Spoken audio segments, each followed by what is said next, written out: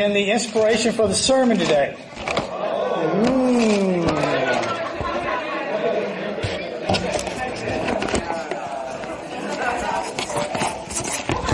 I told Ryan on the way in, I said, Ryan, I want you to know you have been one of the inspirations for the sermon today.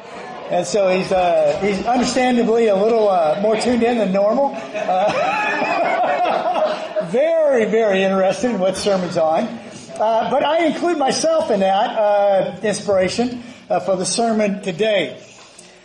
We're going to be looking at Romans, a passage of Romans 5 and Romans 6 and then in Romans 8. And they're all going to be along this idea in life that we all get into at one time or another. What do you do? How do you sort of settle yourself? How do you get yourself into a good place in life during times of trouble? Or during times of frustration, or annoyance, or disappointment.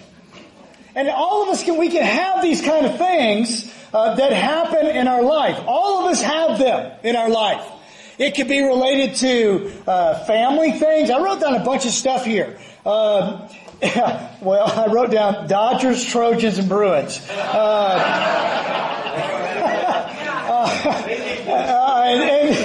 And so, you can just have times of annoyance and frustration and all that, right? But some things that aren't that big of a deal. Other things that are a big deal. Chris and I had an appointment this last week. I don't want to give any details because it would give too much information. But it was one of those times where we spent some time with a particular circumstance, and you get back out in the car to go home, and you look at each other and you go, whoa, that was a lot. You ever had one of those? Yeah. You're like, wow.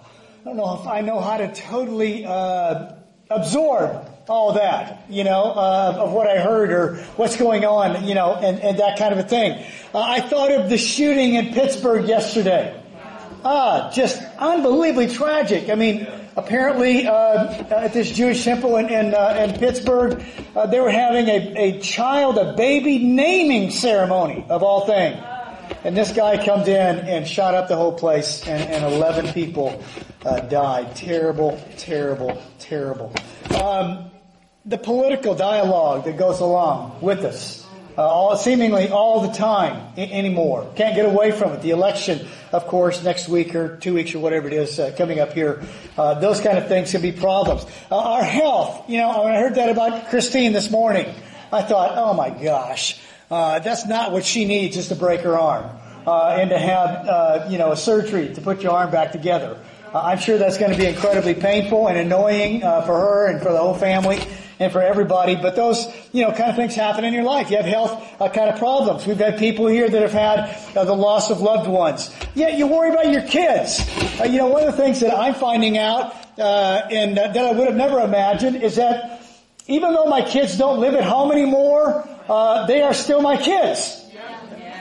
And they seem to occupy as much time, in some ways, of being worried, concerned now than they did before. Yeah, you would think, well, man, I'm going to raise them until they leave the house, and then they're on their own. But let me tell you, if you're thinking that, you're in for a real disappointment. Because that's not the way that goes. They're still your kids. And you still worry about them and all those kind of things. And of course, we worry about many, many other kinds of things in life. Well, in John 16:33, Jesus says, I've told you these things so that in me you may have peace. In this world you will have trouble. But take heart, I've overcome the world. Look back to Matthew chapter 6. This is back when Jesus is sort of laying out his fundamental beliefs and understandings of what it means to be a child of God, what it means to follow Him. And he ends up in chapter 6 saying, therefore, do not worry about tomorrow, for tomorrow will worry about itself. Now get this. Each day has enough trouble of its own. Jesus says each day has enough trouble of its own. He says, in this world, you will have what?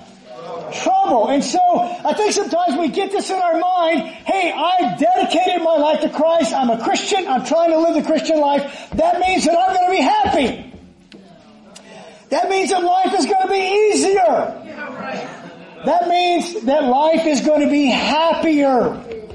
Yet we look at our life and we're like, wow, what's wrong? Well, you would have to come to the conclusion that nothing is necessarily wrong. Life is hard for everybody, whether you're a Christian or whether you're not. Life is difficult and challenging for everybody in life. Nothing new about that. Look back to the book of Ecclesiastes. Ecclesiastes chapter 7. In verse 14. This is a great little comment from Solomon as he's talking about life and trying to figure out life. In Ecclesiastes 7 and verse 14, he says, when times are good, that means we can have good times. Right. All you USC fans out there need to remember the national championships not that far back in time. You know, if you're a UCLA fan, you just have to think further back in time. And not nearly as many, if you understand what I'm saying. In football, but not in basketball. You know, maybe that evens things out. But when times are good, all of us have good times in our life. Now, what we can sort of fall into is overstating the negative and understating the positive. We can emphasize the negative and minimize the positive instead of what I think is a much better way to live your life is minimize the negative and emphasize the positive. But anyway, he says, when times are good, be happy. But when times are bad, wow, they're going to happen. But when times are bad, consider God has made the one as well as the other. You know, we have a tendency to think when things go good, thank you, God. When things go bad, God, where are you? And you know, it's sort of, it's good when it's good, but, you know, God didn't come through on the other side. So we're going to have these times in our life. Some of you may be here today, right now, and you're at a time where you're unsettled. You're frustrated. You're not entirely happy with where things are at in your life. There may be others of us here today that are like, no, you know, I'm in a pretty good spot right now. I'm pretty happy right now. I feel like things are going in a good place for me in our life. But if you're in that place, realize you're probably going to leave that place and go to the other place somewhere down the road. We're all going to have times in our life where we're up. We're going to have times when we're down, right? We're going to have times where things are going our way. We're going to have times when we're going have to fight upstream a little bit and struggle for times in our life. All those kind of experiences are going to happen for all of us. But the sermon here is looking at things in Romans of what do you do when you're trying to sort of steady yourself, right? What do you do when you're a little shook and you're a little bothered and your faith is maybe not where it needs to be and that kind of thing? Hopefully these passages will be helpful for you. Romans chapter 5. Okay, I said we were going to get to Romans and we did, right? We did. Romans chapter 5. Point number 1. This is what's really important. You have to, at times in your life, make a decision of what's really important and what's not as important. Some things are really important. Other things, although they seem to be important, we're very emotional about them, but they really aren't that important. Okay? The Dodgers losing the game.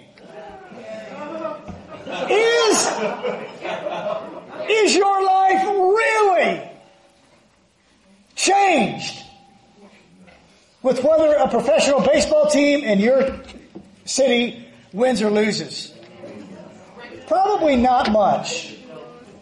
Is your life really changed if your favorite college football team wins on a given Saturday or they lose on a given Saturday? Probably not much. Although they are annoyances. They are frustrations. They are things where we get angry or upset or disappointed about. You have to come back and say, what is really important?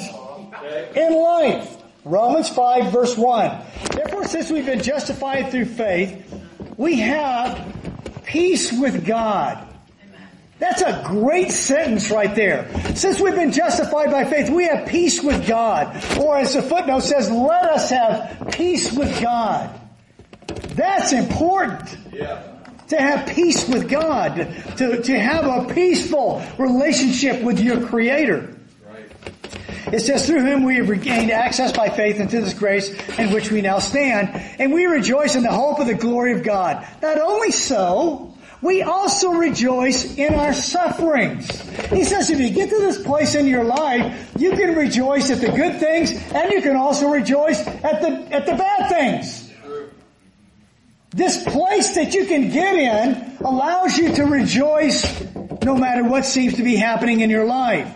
He says, about our sufferings, because we know that suffering produces perseverance. Perseverance, character, and character, hope, and hope does not disappoint us because God has poured out His love into our hearts by the Holy Spirit whom He's given us. You see, at just the right time, when we were still powerless, Christ died for the ungodly. Very rarely will anyone die for a righteous man, though for a good man someone might possibly dare to die.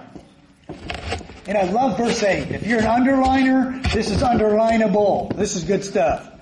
But God demonstrates His own love for us in this: while we were still sinners, Christ died for us. If you're keeping track, there's 3 different descriptive words there He uses about us. Let's go back and look at it. Verse 6, you see, at just the right time when we were still powerless. Powerless meaning that we couldn't fix our problem. Christ died for the ungodly. Sometimes people have a difficult time with that. They're like, I've been a good person all my life.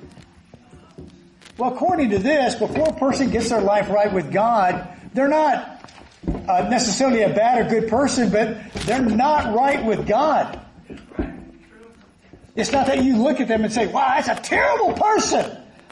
But it is accurate to say that they're not in a relationship with God. They're ungodly. They're not, God is on their side. And then he comes down and he says in verse 8, while we were still sinners, Christ died for us. This is what's really important. Is it really important? All the things we worry about sometimes. Not much. And all the worry and all the disappointment that we have, all the anger or frustration that we have, doesn't really change anything anyway. What is really important is that God demonstrated His own love for us in this. While we were still sinners, Christ died for us. That's what's really important in life. And there's times in my life, there's times in your life where we've got to sort of take a step back and say, what really is important? Is it really important to ruin a day, to ruin a relationship, to strain a relationship? No, it's not. What's really important is to really be seated, really be foundational in your life. And what really means a lot to me is that God sent His Son to die for me. God demonstrated His love for me in this, that Christ died in my place. That's what's really important. All the other stuff is background noise. You know, sometimes you have to ask yourself in life, why am I so upset? Well, I'm upset because of my daughter. I'm upset because of my job. I'm upset because of my wife. I'm upset because of my house. I'm upset because of my, and man, we've got it down, don't we? And we are ticked off. And we've got a lot of momentum going here because we're angry. And we're disappointed and we're frustrated. You got to come back and say, what's really important? What's really important? What really makes any difference in you, in your life? It's to say, I'm a child of God. And God demonstrated His love for me in this: when I was still a sinner, Christ died for me. You know, it's John 3:16, just said in a different way, isn't it? For God so loved the world. For God so loved me. Insert your name right there. God so loved Marty that He gave His one and only Son.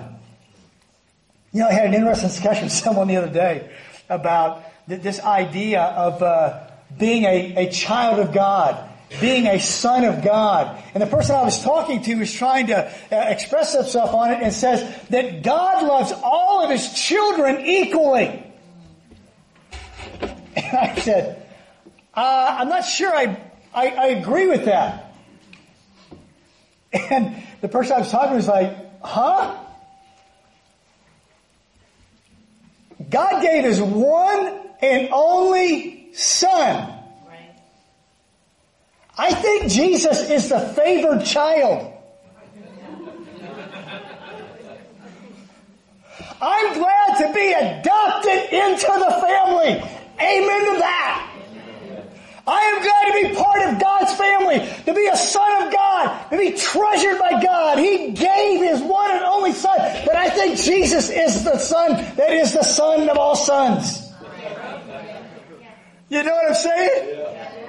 And He gave the Son of all sons for me. That is what's really important. And I want to throw this in right here. We're not too far away from Thanksgiving. You know what's really important at Thanksgiving? Is to be thankful. And all the other things that go around it, whether the meal is done perfectly or not, all that is a little bit of a, not that big a deal. But, sometimes in life you have to say what's really important. Okay, number 2, look over to Romans 6. Romans 6. Romans 6 is a fascinating passage of Scripture, but here's what we're going to get out of it, okay? This is what I'm trying to do. When you're frustrated, when you're annoyed and disappointed in life, sometimes you have to step back and say, okay, what am I trying to do? This is actually what I'm trying to do. If you aim at nothing, what are you going to do? You're going to hit it with amazing accuracy. If you at least in your mind have an idea of what you're trying to do, then your likelihood of maybe doing that is at least there, right? But if you're just sort of going through life and you don't have a specific idea, what am I trying to do? And then you're probably going to be a little frustrated in life because you're not really trying to do anything, and therefore you're doing not much. Romans 6 gives us, this is what I'm trying to do. Okay? Romans 6 verse 1. What shall we say then? Should we go on sinning so that grace may increase? By no means. And you say, what a silly thing. I don't know if I understand this. They actually had an idea back then. If you sin a little, then you get a little grace. If you sin a lot, then you get a lot of grace. And after all, isn't it better to get a lot of grace than a little grace? And so that's what he's addressing. He's saying, should we go on sinning so that grace should increase? And what does he say? By no means. In other words, God forbid. What a dumb idea. We died to sin, meaning past, right? We died to sin. This happened previously in our life. How can we live it any longer? Don't you know or don't you remember that all those who were baptized into Christ Jesus were baptized into His death? We're therefore buried with Him through baptism into death, in order that just as Christ was raised from the dead through the glory of the Father, we too may live a new life. We're going to come back to that. Live a new life. He comes on down then in verse 11 and he says this, in the same way, count yourself dead to sin, but alive to God in Christ Jesus. Therefore, do not let sin reign in your mortal body so you obey its evil desire. Do not offer the parts of your body to sin as instruments of wickedness, but rather offer yourself to God as those who have been brought from death to life, and offer the parts of your body to Him as instruments of righteousness. What are you trying to do in your life? There's only a few things in all of our lives that we can actually try to do and be successful. If we try to do too many things, you know what we're going to do? We're going to fail. We're going to be all over the place, and we're never going to really accomplish much. But if we say in our life, okay, there's a few things in my life that I really am trying to do. And this is one of them. You're trying to put on the new person. You're trying to have the old man or the old person of your life be in the background of your life and the new person of what you're trying to put on. Here's where Christians sometimes mess up. They think that this is what happens at baptism. It's what happens at baptism, but not at baptism only. Yes, when a person's baptized, Romans 6, 3 and 4, the old person goes away. You're buried with Christ in baptism. You're raised with Him to walk in newness of life. But this is something that you don't do in the sense that you did it. It's something you're doing in your life. What are you trying to do with your life? Let me get very specific here. I'm trying to not be Marty that was the Marty before he became a Christian.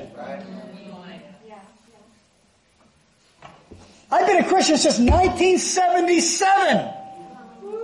Long time. I still am in the process of not being Marty. I want to be the new Marty. I want to have the new life.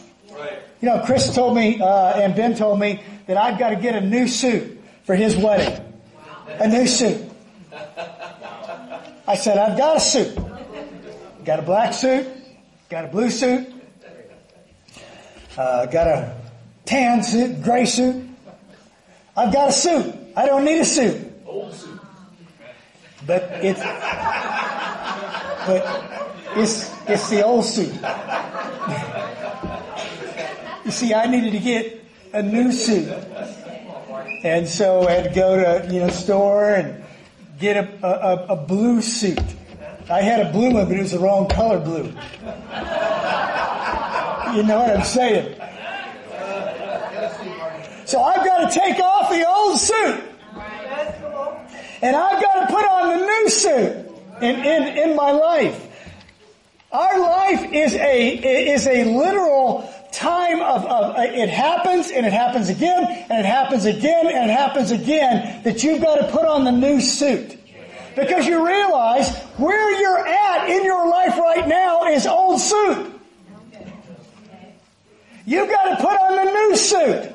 If you've been a Christian for any length of time, you've been confronted with you're not being loving enough. That ever happened in your Christian life where you realize, hey, I know in my heart of hearts, or maybe someone's telling you in addition to that I need to be more loving. I got to put off the old suit. You know what the problem is with the old suit? Is it fits.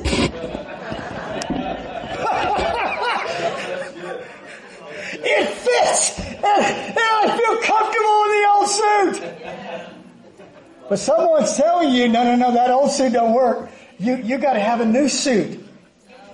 You see, the lovingness of Marty in his old suit is not what life requires. It's not what God wants of me. God doesn't want me to be the old Marty. He wants the old Marty to be what I was, not what I am. And you can apply that to your life. Are you as patient as God wants you to be? Some of you know how to pay attention because you don't want to pay attention.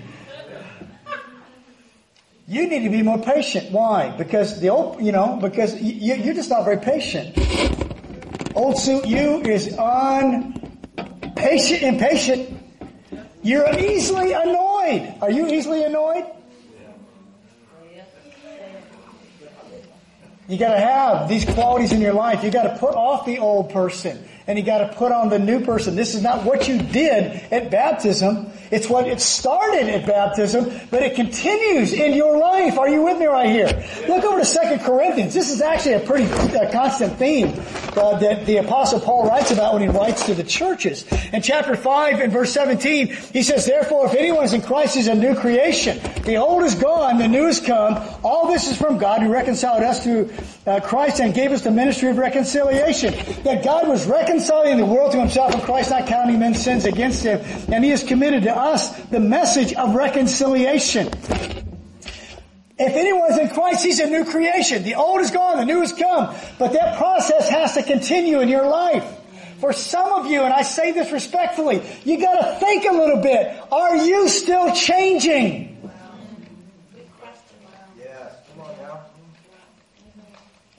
Are you still developing? Or have you just pretty much said, well, this is me. Get over it. This is me. You adapt. You learn to get along with me. Have you sort of evolved into the grumpy old man? That's what Chris says to me. I bet at least once a week. Quit being a grumpy old man. And of course, you know, my reaction to that is to be more grumpy. Yeah. You want grumpy? I'll show you grumpy. But we've got to be developing, guys. It's not, something you did. It's something you are and what you're becoming. In the times of trouble in your life, you've got to say, point number 1, what's really important? Point number 2, what am I trying to do? Don't overthink Christianity. Sometimes people, I'm just not confused about what I need to do. Well, it's not all that confusing, guys. Just try to be a better you in the afternoon than you were in the morning. You say, well, I'm having a bad day. Amen. Then let's cut it off at noontime. Bad morning, let's have a good afternoon. You understand what I'm saying? Well, it's not easy for me to change. Well, really? Wow, you're really peculiar. I have never met anybody like you. That it's hard for you to change. It's hard for you to change because you haven't decided to change.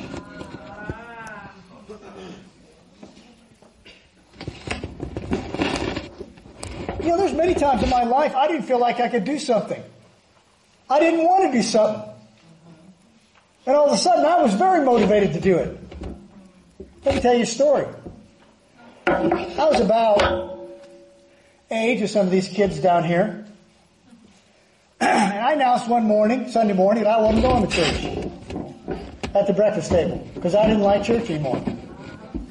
I'm really annoyed with the ministry.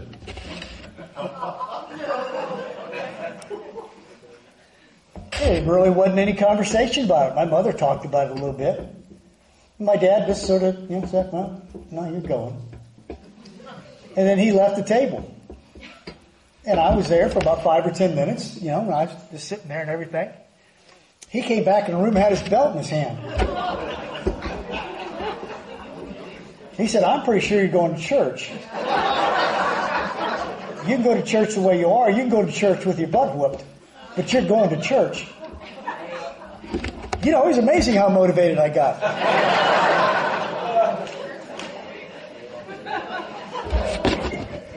And then, some of you kids down here, you're like, whoa, man, that's old school. Yeah, that's old school. And I'm not sure it was always good school. But I can tell you this. I got my tail out of a dining room, got in my bedroom, got dressed for church. I went from being unmotivated to real motivated real quick in life. You can go from being unmotivated to real motivated in life sometimes. If you just see what you need to do in your life. Don't overthink it. Third thing here from Romans 8, and this is, I think, it's a really good one. Look over to Romans 8. You guys with me here? I mean, what do you do when you're in these sort of funky kind of spots in life? Romans 8 gives us this, is that we need to restore our soul. You remember, I'll reference this. Remember in Psalm 23, Jesus says, "The Lord is my shepherd, I shall not want. He leads me beside, He restores my soul." Let's just think for a minute about the idea of restoring something. What are things in life that we restore? A car. Larry, how do you restore a car? You've never done it, but theoretically, you knock the rust off of it. You knock the dirt off of it. You give it a fresh coat of paint. Okay, what else do we restore? Yeah, Mike. Totally strip it down. Oh, we're back on the car. Okay, yeah, you strip it down, and then you reprime it and repaint it. Yeah. Antiques. Huh? Antiques. Antiques are what by definition? Well, they're old. A new thing can't be an antique. But an old thing, furniture or items or something like that. Yeah, Grace. We restore paintings. I have no clue how to do that, but I know that they do it. Yeah. You can restore like a leg or something in surgery, your body. Well, that's true. I hadn't thought of that application. I was thinking more of the furniture and cars and that kind of a thing. But that is true, and it's a right usage. But what I'm thinking of here is that when something needs to be restored, it isn't that it's totally destroyed and broken. It's just become a little less.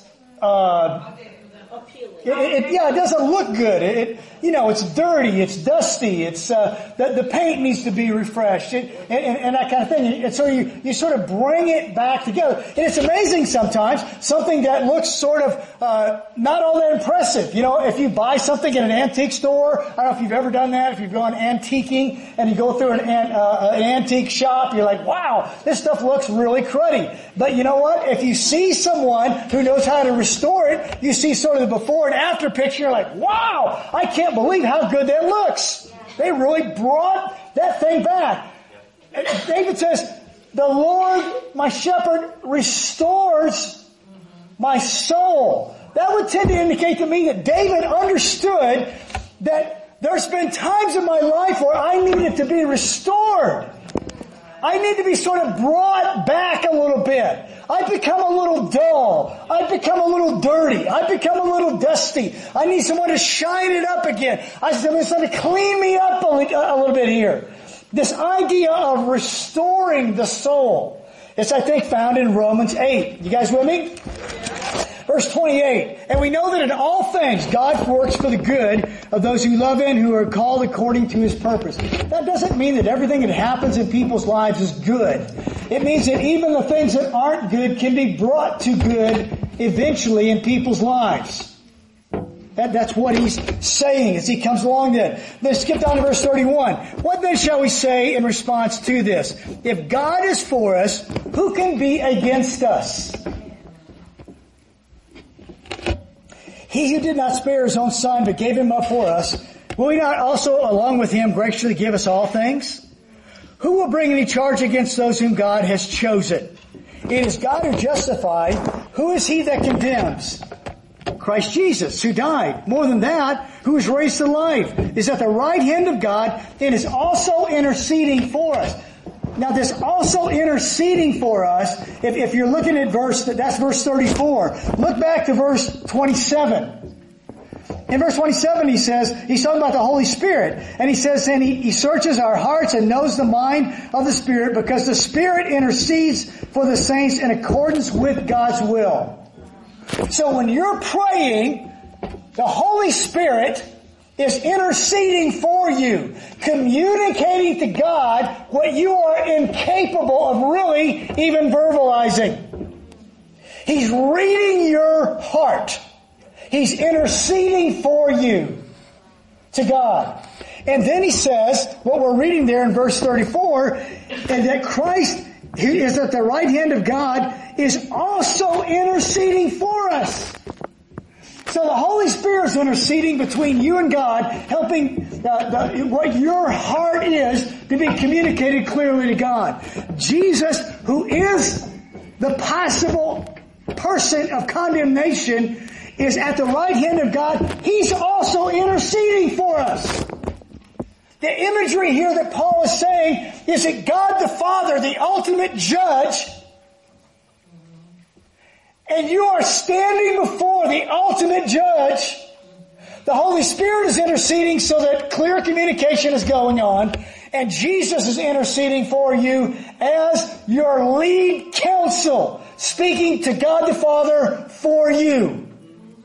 This is good stuff, guys. Yeah. This stuff is really good. He says, who shall separate us from the love of Christ? Shall trouble or hardship? No, none of them. Or persecution, or famine, or nakedness. I don't understand why nakedness is in there. That has always been, I need an exegesis on that, but I guess they're going through a hard time and they lost their clothes.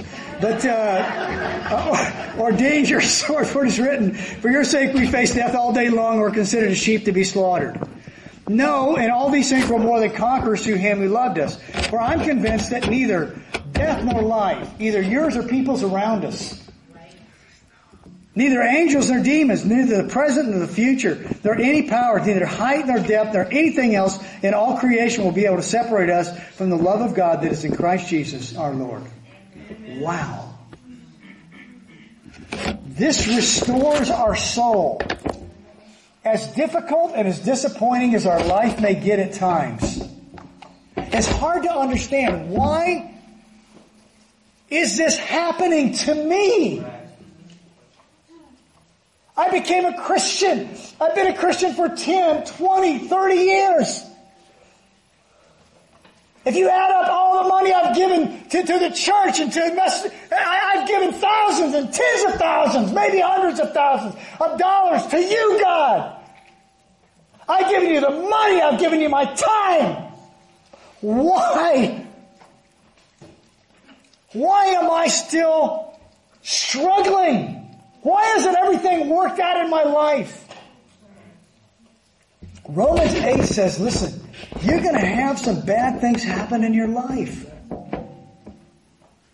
If there's only one thing you get out of this sermon today, I've got to convince you, the Bible nowhere, no how even comes close to saying that if you're a child of God, you're going to have good things only happen in your life.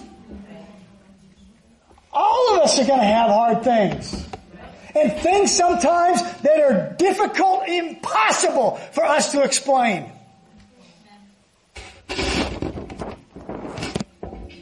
But none of it can separate you from the love of God that is in Christ Jesus our Lord. That restores your soul. It sort of brings you back. All those other things are background noise now. And they don't seem all that important. Because the most important thing, the thing that really is the foundation of your life, the thing that you really want to do in your life, is be in a right relationship with God. I hope our study here of Romans has helped you. I've been going through Romans myself in my sort of read through the Bible a year thing, and I picked out these passages that I thought they might be good passages for us to go back and look at and to meditate on and me to speak to you about them. Number one, what is really important? Guys, everything's not important in life. Some things are important. Some things aren't all that important. Don't let the unimportant things become the things that you talk about, think about, and worry about all the time. You got to figure out what's important in your life and what's not important. Secondly, pick a couple things out in your life of what you're really trying to do. And I tried to give you one that I think is a real doable one for all of us. The concept of I'm trying to put off the old and I'm trying to put on the new. And this is a process that goes on in life all through your life. It's not what you did. It's what you're continuing to try to do. And then this last thing. When I realize I'm in a bad place, something needs to restore me. Something needs to bring me back. What a great thought of what brings you back, what restores you again. It's the thought that anything and everything can happen in my life that maybe is difficult and hard and hard even to explain sometimes. But what never changes is that God loves me. And that God's given His Son for me. And none of these things, including nakedness, will be able to separate you from Christ Jesus our Lord. So, Romans. It's good stuff, guys. I hope that I've shared with you some things today that'll be helpful for you. Now, let me make sure you got everything because there were several things going on there. Next week is the English